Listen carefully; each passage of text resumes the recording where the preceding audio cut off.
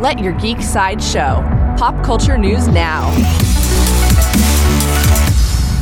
Hi, this is Andrew, and here are your pop culture headlines. For fans of Tron, Jared Leto has officially confirmed that he'll be starring in the third Tron film.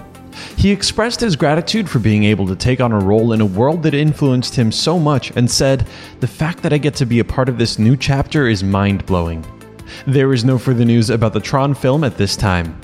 For fans of Wonder Woman, in an interview with InStyle magazine, Kristen Wiig shared a bit more about her character Dr. Barbara Minerva in Wonder Woman 1984. She revealed that her transformation into Cheetah will be gradual, including different evolutions leading up to her ultimate form. Wonder Woman 1984 will run into theaters on October 2nd.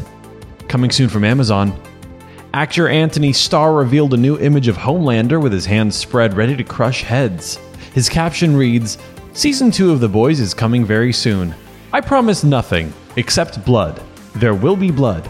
And cuddles from Homelander. See how cuddly he is?"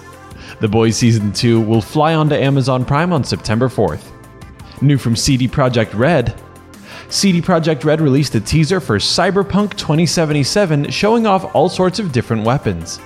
The teaser gives us a brief glimpse at the cyberware, melee weapons, smart weapons, power weapons, tech weapons, throwable weapons, weapon mods, attachments, and more. You can choose your weapon when Cyberpunk 2077 premieres on November 19th. This has been your Pop Culture Headlines, presented by Sideshow, where pop culture is our culture. If you'd like to see Jared Leto's Tron announcement, the photo of Homelander, or the Cyberpunk 2077 Tools of Destruction teaser, go to geeksideshow.com. Thanks for listening, and don't forget to let your geek side show.